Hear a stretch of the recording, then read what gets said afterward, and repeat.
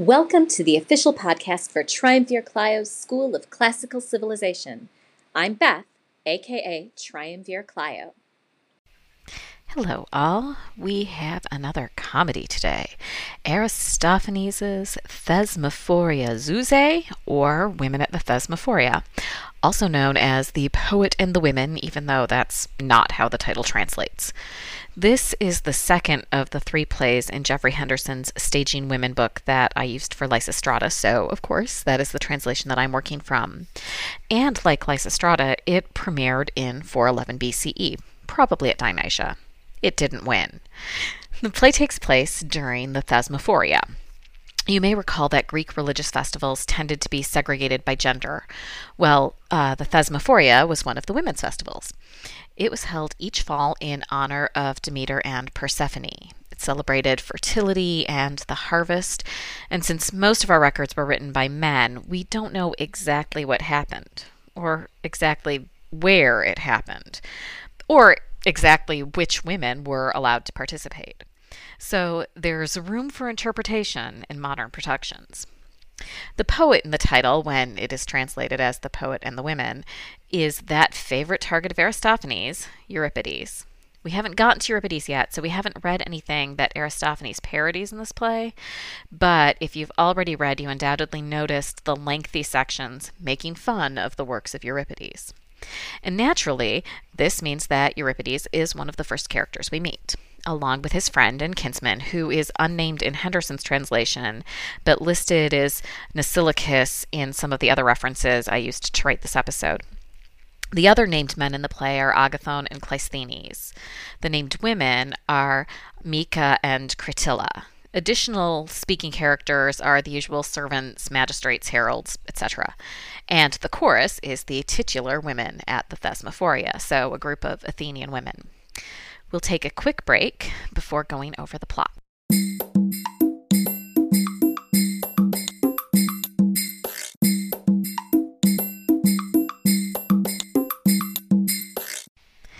When the play opens, Euripides and his elderly kinsman enter. Euripides is very upset, but won't tell the kinsman why.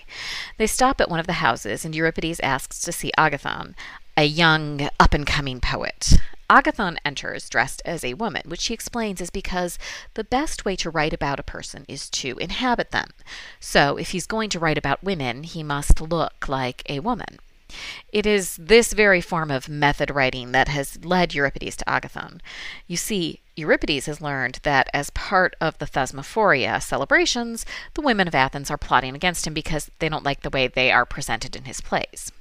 He wants Agathon, dressed as a woman, to infiltrate the Thesmophoria to plead his case. Agathon, however, wants nothing to do with this plot. But he does concede to letting Euripides borrow some clothes and a wig, which Euripides then convinces, or rather coerces, his kinsman into wearing. Euripides exits, and the scene shifts to the Thesmophoria. The kinsman takes a seat as the chorus enters, singing a prayer to pretty much the whole pantheon of Olympian gods. The herald calls the assembly to order. Mica stands, and the Agon begins. Mica presents her argument against Euripides. She doesn't so much accuse him of slandering the women of Athens as she accuses him of telling the truth about the women of Athens. Euripides has not been kind to women in his plays, and Mica and the chorus are upset because he's revealing all of their secrets. He's just making it too hard to embezzle from the family funds. A second woman adds on to the charges, stating that her myrtle business has completely dried up since Euripides started promoting atheism in his plays. On a side note, the ancient Greek word for myrtle was also slang for a certain part of the female anatomy, so you have to wonder if she was selling myrtle or if she was selling myrtle. But ritual prostitution was part of some ancient cults, so whatever type of myrtle she was selling, it could have been affected by a rise in atheism. On a major tangent, the Greek word is Myrene, which you may recall is the name of the woman in Lysistrata who has a lengthy scene in which she fends off the advances of her husband. But back to the Thesmophoria. The kinsman takes up the counter-argument, Iagon. He, too, isn't exactly thrilled with Euripides, but is the playwright really that bad? I mean, there are so many more faults and affairs that Euripides could write about, but he hasn't mentioned any of those things, so maybe the women should let him off? I mean, no one is as virtuous as Penelope, the wife of Odysseus, whom you'll get to meet when we get to the Odyssey. The Agon has nearly reached the point of an all-out brawl as the women prepare to attack the kinsman for daring to speak on Euripides' behalf when Cleisthenes enters. Cleisthenes makes a much more convincing woman than the kinsman does, and he tells the women that a man has infiltrated their proceedings, a man who was sent by none other than Euripides. And it's pretty obvious who that man might be. The kinsman knows that the jig is up, and he snatches the baby from the arms of a woman Mika claims to be her wet nurse, except it turns out that the baby is in fact a very full wineskin. The kinsman is captured and held until the authorities can arrive and arrest him for infiltrating a women-only festival. Euripides tries to rescue him in a series of vignettes that parody a number of Euripides' plays, including Helen and Andromeda. And even if you aren't familiar with the originals, you can still appreciate the humor as the two men try to communicate in code that is drawn from Euripides' tragedies. Each attempt is thwarted, and Euripides finally appears as himself to plead for his kinsman's release. Euripides agrees to stop writing bad things about women, and the women agree.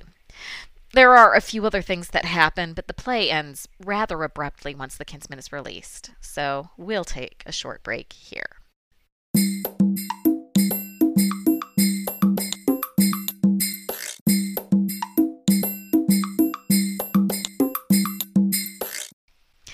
This play can be looked at from a few different directions. Is it a diatribe against women? Or is it a diatribe against Euripides? Or, of course, is it both? Obviously, the one does not preclude the other. Since we haven't gotten to Euripides in the Greek tragedy episodes yet, I'm not going to spend much time on that aspect of this play. We've already seen that Euripides is a frequent target of Aristophanes, a trend that we will continue to see, so I'm going to focus on the question of the women in this play.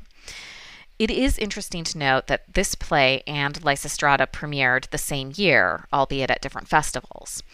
The two plays are excellent foils for each other. In Lysistrata, we see all of the positive traits of women in general and Athenian matrons in particular. In Women at the Thesmophoria, we see the opposite. It is also interesting to note that while both are purportedly gynocentric plays, there are significantly more named women in Lysistrata than in Women at the Thesmophoria. In his discussion, Henderson notes that it isn't so much the women who are being demeaned by this play as it is the men. After all, it is Euripides and the kinsmen who recite the parodies of the plays. Historically, this play continues the progression from old comedy to new comedy. There is an agon, but it doesn't follow the typical formula. And you'll note I never mentioned the parabasis. It's there, but I didn't mention it in the summary because it isn't your typical parabasis in which the chorus steps out of character and addresses the audience. I do, though, have a margin note from when I studied this play as an undergrad that says, "Women rock." So if you were wondering what the parabasis is about, that pretty much sums it up. What do you think? Which play do you prefer, Lysistrata or Women at the Thesmophoria? And what do you think was going on in Aristophanes' head that he wrote these plays around the same time? As always, the link to the blog post for this episode is in the show notes. On Wednesday, we'll continue the Iliad with Book 11. Talk to you then. You can join the discussion of this and everything covered in this podcast by following the link in my show notes. And if you're enjoying what you've heard so far, please consider supporting the show with a monthly donation of your choosing, just like public radio. And please also consider giving a 5-star review on your podcatcher of choice so that more people can discover the fun that is Triumvir Clio's School of Classical Civilization.